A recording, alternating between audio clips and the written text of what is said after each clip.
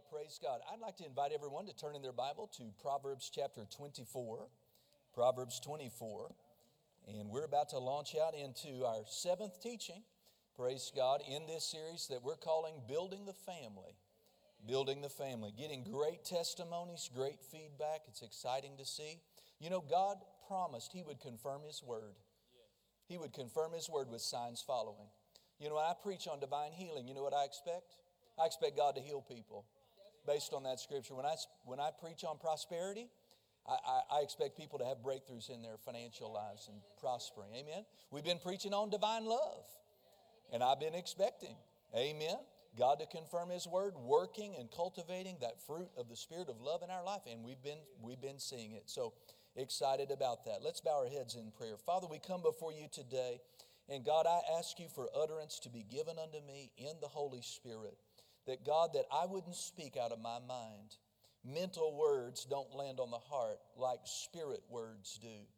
And so, Holy Spirit, just take hold together with my words, my mind, my ability, and speak forth out of me what You would want us all to hear from the Word of God and by the Spirit about families. I thank You, God, You're working in families. You're working in marriages. You're working in the entire dynamic of family to strengthen and to fortify our lives in this key area. And so, Lord, I thank You that You'll give the people this morning a listening heart, praise God, a mind that takes hold, and that, Father, they're listening not to just, get to the end of the service and go on with their Mother's Day, but, Father God, they're listening to hear, to take hold, to make changes, because it's only as we're doers of the Word that we receive Your blessing. And so, Father, we thank You for this in Jesus' name. And everybody said, Amen. Amen. Well, in Proverbs chapter number 24, I'd like to read verses 3 and 4. Notice what the wisdom writer said. He said, through wisdom, a house is built. Amen. And by understanding, it is established.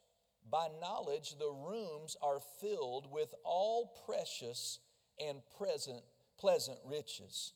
What a wonderful verse. Amen. Let me read it to you from the Amplified translation of verse 3. The Amplified says, through skillful and godly wisdom is a house, a life, a home, a family built. And by understanding, it is established on a sound and solid or good foundation. Amen. And so we see here that house, and when he's referring to a house here, he's not talking about a physical structure, like the Amplified brings out from the Hebrew, amen. He's talking about you build a life, you build a home, you build a family, amen, with skillful and godly wisdom, with divine understanding, amen. You know, the word to build carries with it the idea of forethought.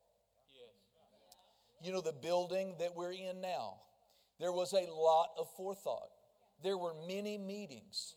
There was a lot of scratch paper. Amber and I, we went places. We looked at church buildings. This we like, that we don't like. This, we want to incorporate this. And then the architects and the engineers, they had to take it and they had to, not just give us spaces that we wanted, but, roof structures that actually stay up there and concrete and footers that don't go anywhere and, amen, plumbing that does the right thing and wires that go the right direction. Aren't you glad? And so the very word build, amen, carries with it this idea of forethought, planning. The word build carries with it the idea of intent. This building isn't the product of evolution. We intended to build this down to the last detail. Amen. And so there's intent implied with the word build. There's purpose behind the word build. What I'm trying to say here is that a great marriage and a wonderful family doesn't just happen. eHarmony can do its best job, but it's not going to be able to produce. There's no algorithm that's going to guarantee that you're going to have a sweet marriage.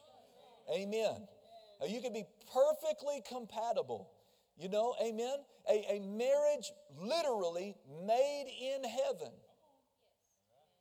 And be miserable, fail utterly. Because God, He has given all of us the tools. But we have to, with forethought and planning and intention and divine purpose, get up every day and do what it takes. Amen? And so, thank God in the Word. Where do we get skillful and godly wisdom on how to build a great marriage? Not on YouTube. You can go to YouTube, find out how to organize your stuff. You can go to YouTube and find out how to put makeup on. You can go to YouTube and find out how to fix your weed eater. But unless the guy on YouTube is preaching from the Word, whatever wisdom, there's different kinds of wisdom. But the highest wisdom is God's wisdom. And God has laid it out for us in His Word, where we can go and we can on purpose get skillful and godly wisdom and knowledge and understanding that we can apply to marriage, apply to family life. And thank God the result will be we can win. And that's what God wants. That's what God wants for all of us. Amen. And that is my prayer for you during this series, is that as we're doing our part, I'm endeavoring to do my part to pray, to study, to hear from God, so that I could, in our 45, 50 minutes that we have, be able to present to you skillful and godly wisdom. But my prayer is that you'll take it. Amen. You'll receive it. And husbands will apply it. Wives will apply it. Young people will apply it. Amen? So that you can get the fruit out of it. Amen. Well, I want us now to go back to the book of beginnings, the book of Genesis. And today, what I had in my heart is to talk to us today about covenant-minded marriage. That's the title of my message this morning, is Covenant-Minded Marriage. There are all kinds of different mindsets you can bring into a marriage, or that you can have in daily interaction in your marriage. Amen, in your relationships. Now again, if you're single, apply the principle to all your relationships. You know, as a pastor, I'm covenant-minded toward this church. Amen. You know, it hasn't happened. I don't expect it to happen. But if some other church somewhere needed a pastor, and they said, I'll pay you, our church pay you 3 times. 3 times what they're paying you at WAC. Just come. I'm not going to let that make my decision. Amen. That might make me pray about it. Don't tell me you wouldn't pray about it.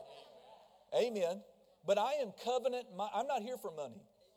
God has begun. Now, we're in our 20th year. And God has begun over the 20 years of plowing to really bless us. We've come up, and we're grateful for it. And I pray we'll continue to come up. But I'm not here. I didn't come for the money. I'm not here for the money. And I'm not going to leave because of money. I'm here because of a covenant that God, I'm in covenant with God first. He told me to come here. And I'm going to be here if I preach to 2 snaggletooth women. If that's what I preach to, that's what I'm going to preach to. Or if there's 1,000 people here, it doesn't matter to me. I'm going to just preach. Amen. And whether the church, and largely the church has, but whether people are covenant-minded toward me, that's on their side. I'm going to be covenant-minded toward my congregation, toward my staff. Amen. Toward my leaders.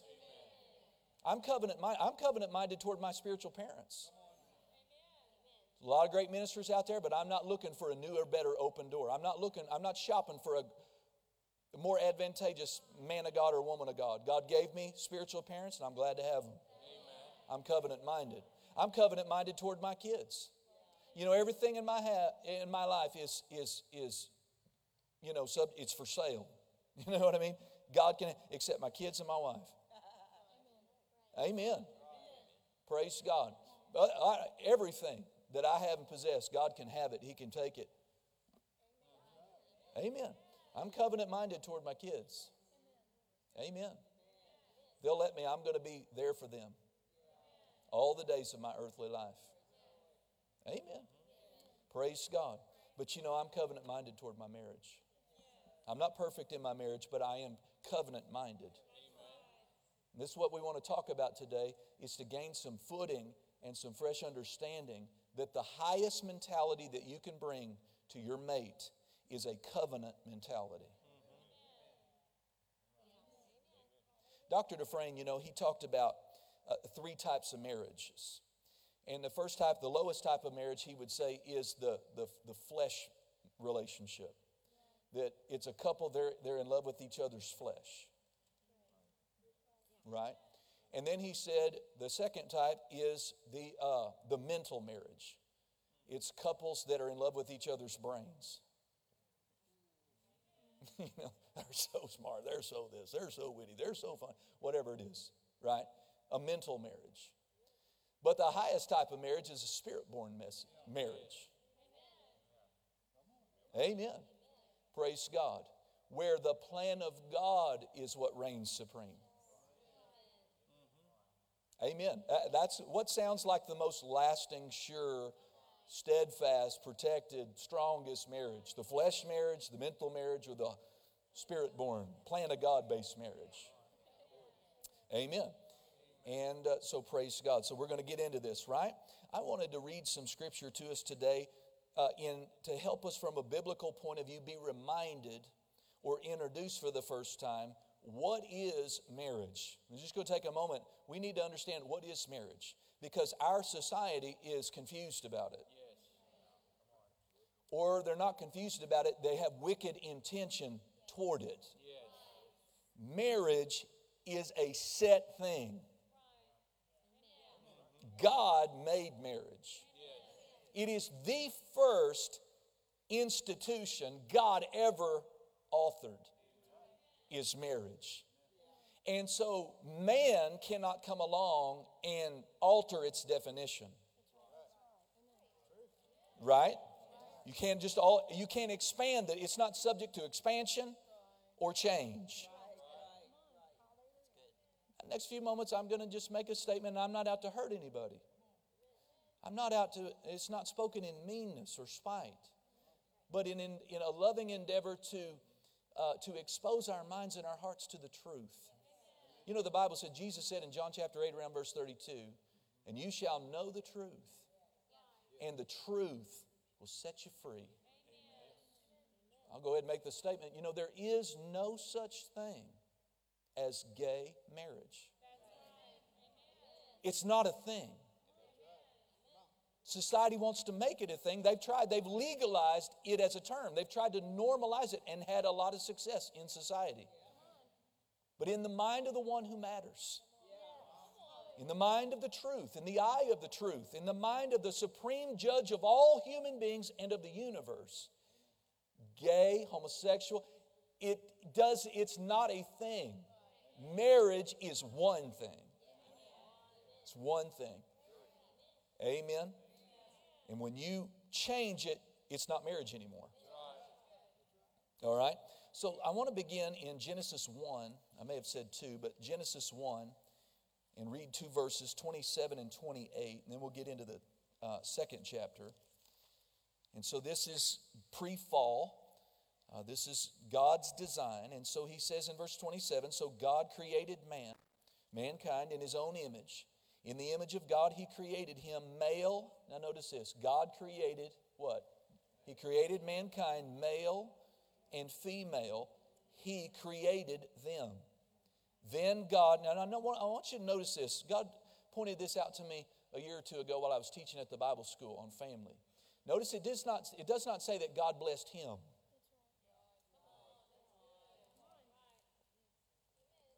Notice the first words pronounced over human beings was not a singular pronoun. And God blessed them. God is into them. Are you with me? He didn't say God bless her. He didn't say God bless him. Males are not the only one blessed by God. Amen. God blessed. God. Notice in this beginning, God has them in mind. Not him, not her, them. Then God blessed them, and God said to them, be fruitful and multiply. Fill the earth and subdue it. Have dominion over the fish of the sea, over the birds of the air, and over every living thing that moves on the earth. Notice that God is speaking to the first marriage, And he's saying, I have blessed you. I have empowered you to prosper. I want you to be fruitful in your marriage. I want you to multiply. And as a couple, I want you to dominate. As a couple, I want you to exercise divine authority in the earth.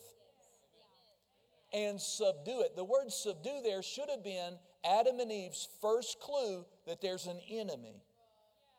If there isn't an enemy, then there's nothing to subdue. Come on. God did not allow Adam and Eve to be blindsided by the serpent. He told them right up front, subdue. But notice this is to happen as a couple.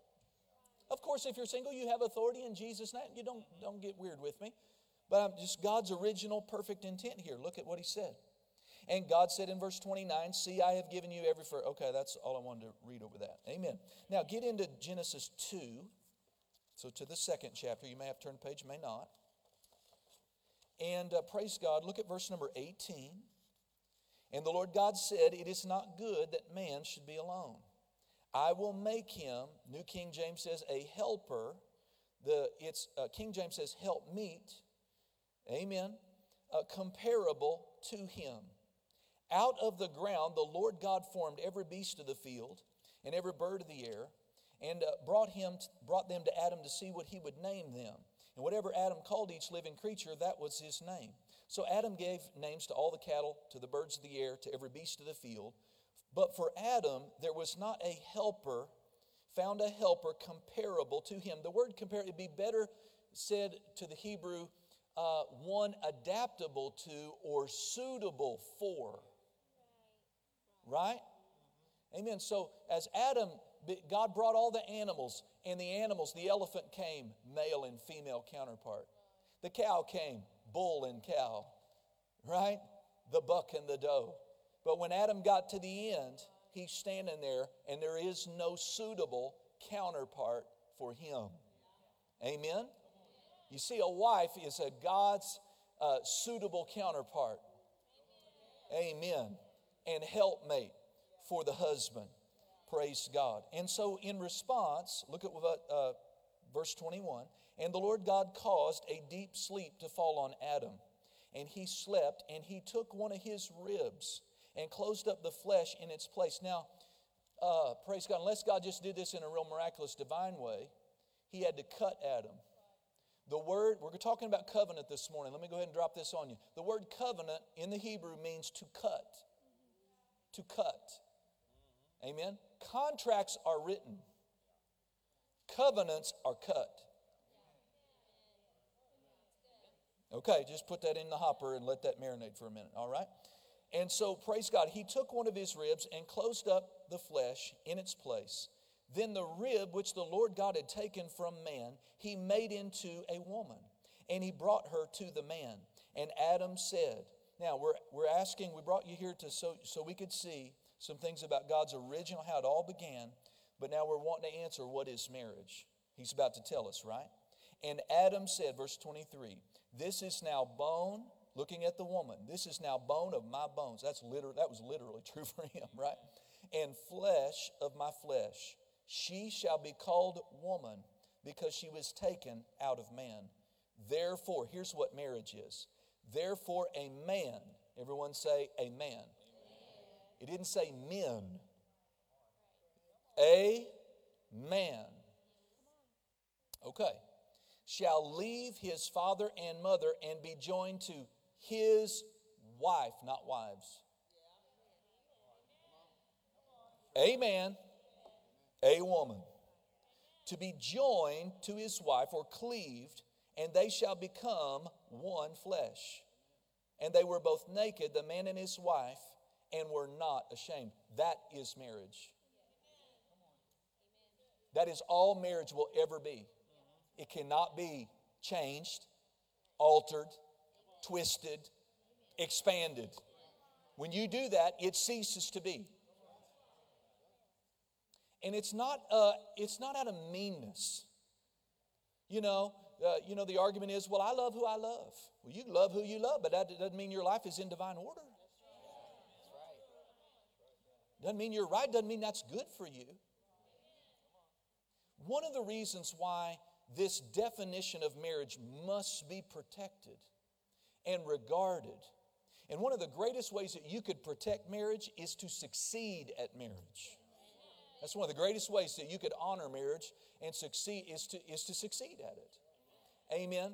And there are only two things in the earth that most fully and gloriously and accurately reflect God's glory, holiness, purity, and nature to the world. Those two entities are, number one, the church, and number two, Christian marriage. God breathed into Adam and he became a living soul. So all of the very essence of God was breathed into one man. And what God took out of Adam in that rib and made the woman was all of the attributes of all things female. Was taken out of Adam's original being and put into her. All of the attributes of femininity is part of the overall nature of, is God a nurturer? Come on, God is a nurturer. Everything that we love and wonder and celebrate about femininity, beauty, purity, holiness, craftiness, ingenuity, steadfastness, everything that is in the heart of a perfect female came out of the very creative heart of God. And God put it in her. She carries that part of God. But she doesn't carry any of the wonderful attributes of the male. And so in marriage, God has designed it to be one of two of the highest entities on the earth that will reflect so much of God's nature and His heart and who He is and His purity to the world. Amen. And it takes a godly male and a godly female in a committed covenant relationship to properly advertise through marriage who God is and what He's like. And we twist that in horrific ways when we join male to male. Because you don't have the femininity to reflect the heart of nature of God. And female to female does not, it diminishes the role of the male. You understand that? It's not about meanness. It's not about robbing people of joy. This will save your life. Amen. Anyway, praise God. So we destroy the reflection of God's glory to the earth out of our marriages when we twist it and mar it and make it something that God said it's not. And a man and a woman being hooked up apart from the covenant of marriage, that doesn't do it either. Because now what you're advertising is to the world is that we could be together but not committed. God is a committed God. God, whatever God is into, He's committed. If you won't commit, your relationship doesn't reflect a key part of who God is. The fact that you share bills, a roof, and a bed does not make you what God wants to make you. Hallelujah. Now, before we leave the discussion of just the basic essence of what marriage is, let's read again verse number 24 and 25, and I want to point some things out to you. There are four basic bedrock pillar ingredients that must be present to constitute true marriage. All right? And we'll point them out to you as we go. Okay, so therefore a man shall leave his father and mother. Stop. That speaks of a change in priority. Marriage involves priority. When I got married to this lady, at that moment, she became my highest priority in earthly relationships. All my life long, my highest priority had been to my mom and my dad. But for marriage to be what God wants it to be, you got to let mom and dad be around. You got to, have a great family, but your priority changes. She's my highest priority. You get married, all your single guy friends, I doubt you get to keep them. And if you keep them, the dynamic must change. Well, bless God, I've been playing poker on Tuesday night. Well, you have a baby at home, you have a wife, and you just say goodbye to your little card game. Or your marriage is not going to work. It's not going to. You're knocking down one of the key pillars of marriage. Priority. Her highest priority, other than her relationship with Jesus, is me, not the babies. Mamas, they're a high priority. But if your husband becomes jealous, it's probably a godly jealousy. Okay.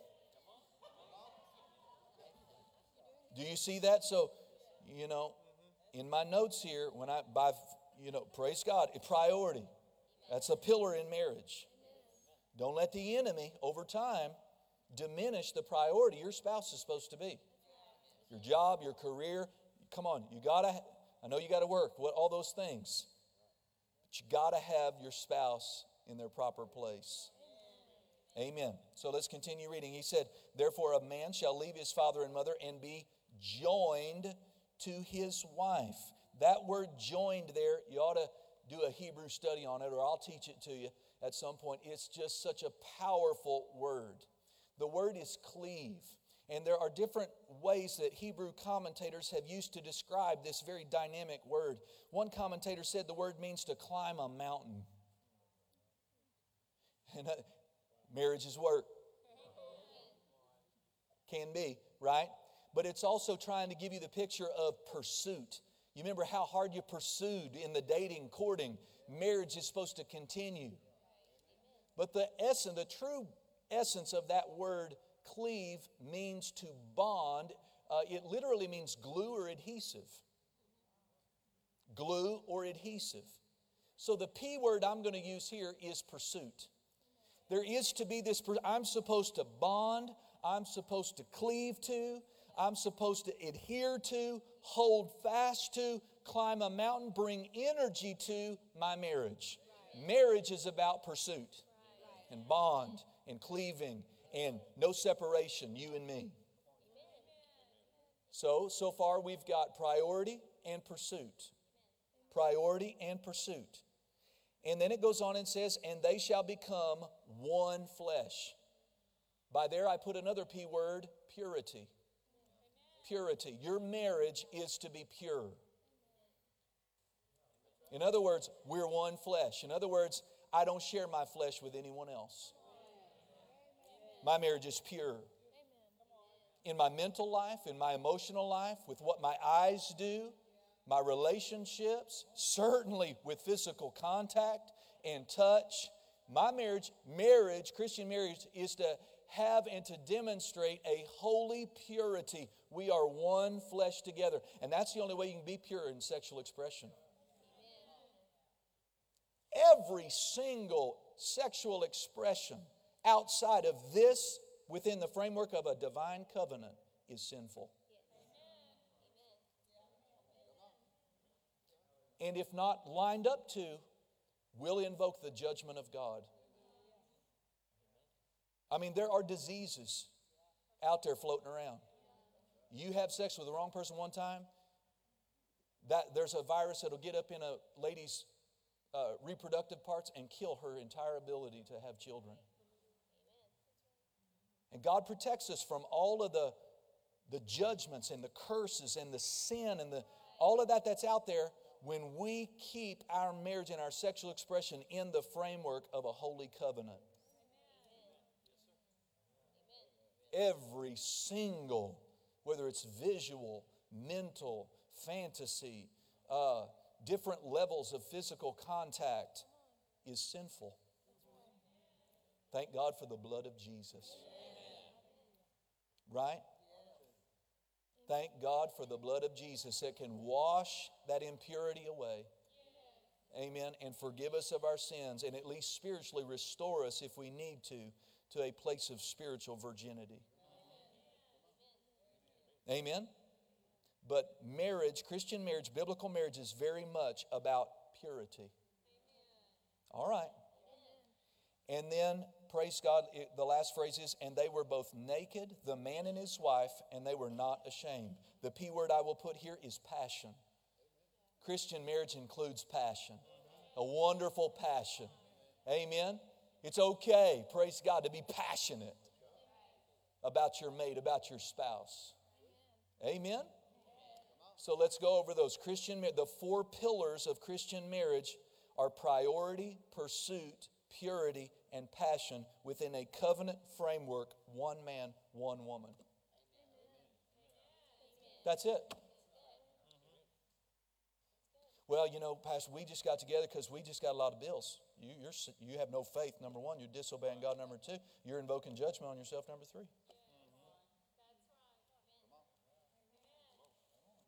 Amen. Well, what do I do, Pastor? Go home and throw his stuff out on the curb. And say, if you really love me, put a ring on my finger. I'm willing to make this work, but I got to do this God's way. You say you're a big man of faith. Use your faith to pay some bills on your own. But we're not sharing an address anymore without rings and a covenant. Amen. So, y'all all right? Okay. Marriage is to be the strongest and most fulfilling of all human relationships. It is the bedrock of every healthy society.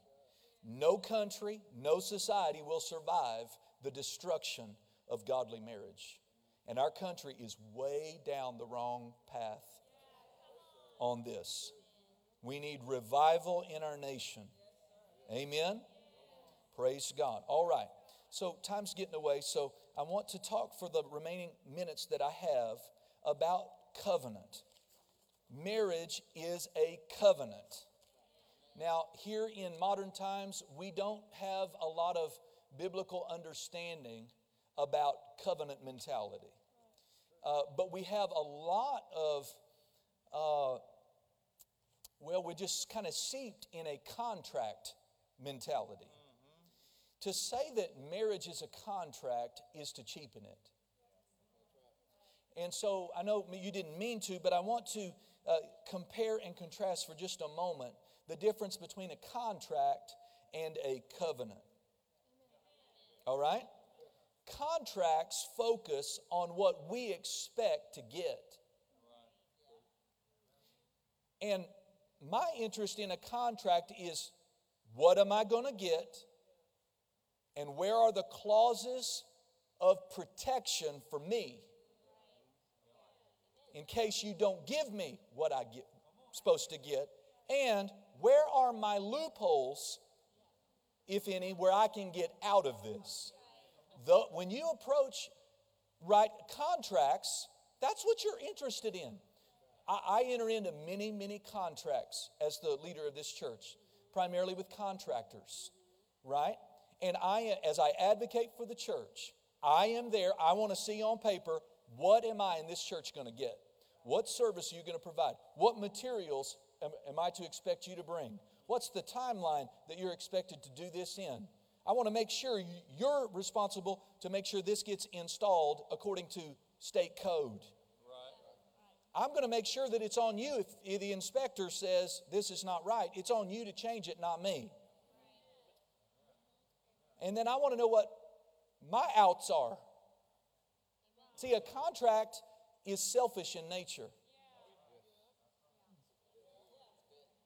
The contractor on the other side, he's going to do everything he can to advocate for a contract that's going to be supremely to his protection and his benefit. So it's a selfish negotiation going back and forth. That's not covenant. That's not a covenant. Covenants, by contrast, they focus on what we pledge to bring, to give. And it outlines the penalties that we accept and embrace for violating or breaking the covenant. All throughout the Old Testament, you'll see God and godly men say, "So be it done unto me." Amen. if I break this covenant. Not on them, but on me.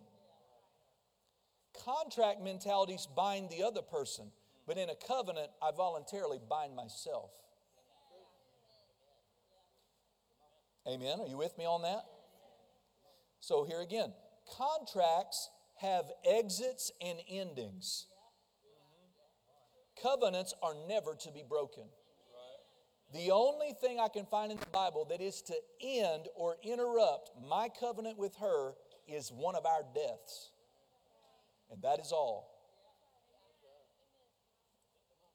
Hallelujah. Okay. So contracts have exits and endings. Covenants are never to be broken. A covenant, what is it? It is a solemn and binding agreement.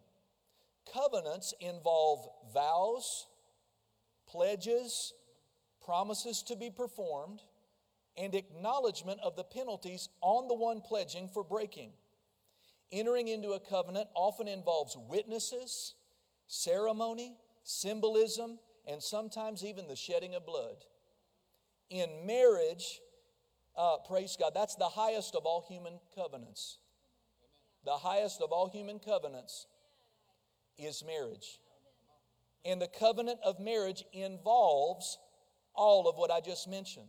There is to be ceremony, pledges, witnesses, symbolism, and the consummation of the union would involve blood. I'm not going to go down that trail with you. The covenant in a marriage has natural, physical, financial, mental, and emotional, and spiritual ramifications and consequences with it. And the marriage covenant, knowing this, should never be entered into on a whim, apart from counsel, much prayer, thoughtfulness, and deep respect for the sanctity of the covenant that you're about to make. Because even if you're married today and you can't say that heaven put your marriage together, it's the will of God now that you're married for you to stay married. And God will turn lemons into lemonade. Hallelujah. Now, God's highest and best, I believe this, God's highest and best is that we could see God's hand in the formation of the marriage. Now, the most intense example of that is Adam and Eve. Really, Adam didn't, he didn't get to choose, right? God chose for him. God chose for me. I'm not bragging or nothing, but I'm grateful that in our testimony, we can both rehearse and testify of the hand of God working us together. Amen? But again, praise God, no matter the circumstance that brought you to the marriage covenant, stay in it. That's God's will. Y'all okay? I saw a yawn. I saw someone bobbing their head. Oh, am I doing okay? Amen. I know this kind of series, we're not having a Holy Ghost party, running around, but this will help you. Amen. Praise God. And so anyway, let me fast forward here because I see the end. Let's go to one more passage here into Malachi chapter 2. Malachi is the last book in the Old Testament. So go right to the middle of your Bible and turn left there or whatever. You'll find it. Malachi chapter 2. We're talking here, and we're about to close, but we're talking about marriage as a covenant, not a contract. And this covenant has spiritual implications. If you think about it, marriage is the formation of future destinies. Generations come forth out of marriages. God chose Abraham, and there's Isaac and Jacob. And through Jacob's, in his case, 2 marriages, were brought forth 12 sons. And out of the 12 sons was born the 12 tribes of Israel that gave birth to the nation of Israel, which gave birth to our Messiah. I'm telling you, family is a big deal with God. And for time's sake, I'm going to just read this from a different translation instead of doing it twice. Malachi 2, 13 through 16 in the Message translation. And this is pretty powerful, so hold on, okay? And so it says in verse 13, Malachi 2:13, and here is a second offense. God is rebuking His people all through Malachi and challenging them to change. And so God says, here's a second thing you do wrong. You fill the place of worship with your whining and sniveling because you don't get what you want from God. See, things aren't going well for them. Do you know why, God says? Simple. Because God was there as a witness when you spoke your marriage vows to your young bride. Now, I don't care if you were on the courthouse steps. I don't care if you were on the Strip in Vegas. When you got married, who was there? God was there. God was a personal witness to the cutting of your covenant.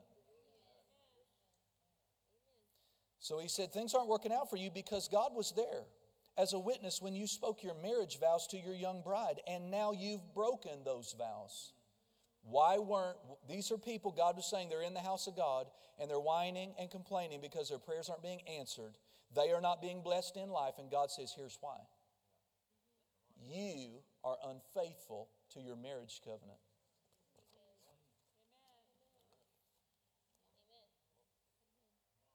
Now you've broken those vows. You've broken the faith bond with your vowed companion, your covenant wife. Now this goes both ways. You could as easily say your covenant husband. Verse 15, God, not you, made marriage.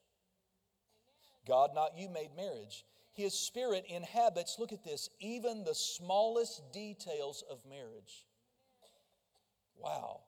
His Spirit inhabits even the smallest details of marriage. And what does He want from marriage? Children of God, that's what. So guard the spirit of your marriage within you. Don't cheat on your spouse. God says, I hate divorce, says the God of Israel. God of the angel armies, I hate the violent dismembering of the one flesh of marriage. God says, I hate the breaking up of a holy, divine, spiritual covenant. He didn't say He hates people. He says He hates that breaking up of that one flesh marriage. So He says, so watch yourselves. Don't let your guard down. Don't cheat. Amen? God takes our covenant vow to our mate far more serious than we often like to think about. Quoting to you Numbers 31 through 2, you could just write the reference down. The Bible says that Moses spoke unto the heads of the tribes of the children of Israel, saying, this is the thing that the Lord has commanded. If a man vow a vow unto the Lord, or swear an oath to bind his soul with a bond, he shall not break his word. You know, I'm going to jump in this marriage. I think I like this kid. And we'll just see how it works out. Oh, no. Oh, no. I told the students in California, if you don't know, don't say I do. Because you say I do, you're in it for your life. And if you walk away from it, there will be a penalty. Because God's a covenant keeper, not a covenant breaker. And you're not acting like God. Now, I understand that there are some situations that are so egregious and abusing and all of that there's no other option. But if that's not you, you better stay in it. For your own sake. If a man vow a vow unto the Lord and swear an oath to bind his soul with a bond, he shall not break his word. He shall do according to all that proceeds out of his mouth. Ecclesiastes 5, 4 through 6 says, when you make a promise to God, don't be slow to keep it. Because God doesn't like fools. Keep your promise. It is better not to make a promise than to make one and not keep it. Amen. It goes on and says, do not let your mouth talk you into committing a sin. Don't walk around your house by yourself saying, you know what, I just don't think I can take it anymore. You know, I just sure think I could just go back and be single, be able to do what I want, go where I want, not be accountable to anyone. She spends all my money anyway. He's saying, don't let your mouth talk you into a sin. And then he says, do not say in the presence of a pastor, I want to interpret that way, it says a temple messenger, my promise was a mistake. He's saying, don't let yourself say to a man of God, I made a mistake when I got married. It's too late. Don't say it. There's no fruit in saying it. Why? And it goes on. It tells you why. Why should God become angry at your excuse and destroy what you've accomplished? You know, so in closing here, again, I endeavor to be covenant-minded in all my relationships. In my business dealings, in my interactions with the community, my relationship to the church, in everything I do, I do my best to apply a covenant mentality. What did I say I would do? And if it's inconvenient, I don't feel like it, or even hurts me, I'm going to keep my covenant. Adopt, friends, a covenant mindset toward your marriage or your future marriage. Amen. Have a holy fear about entering into that covenant. Amen. Some people are experiencing the aftermath of tremendously unwise decisions that they made. And they call me their pastor. They've called me their pastor in times gone by. And they walk in with someone I've never seen. And they say, we're married, meet my husband. They didn't have any honor in that moment or regard to involve me in any way, get any counsel. They just went to the courthouse or wherever and they got it done. And that they just have invited hell into their lives. And thank God there is mercy for every situation. Thank God for that. But I would spare you. God wants this to be the most fulfilling, secure, pure, passionate, wonderful relationship you ever have with another human being. To have that, though, you have to do it God's way. And in your marriage covenant, start doing it God's way. Amen? Amen. I'm going to pray. You know, we're about to enter into a crusade mode. Wednesday night, if you want to come, I want you to come to Wednesday night church, but it's a prayer meeting. We're going to pray for the crusade. And then Sunday morning, we're just going to have church Sunday morning. The crusade starts Sunday night, but you're going to be here Sunday morning.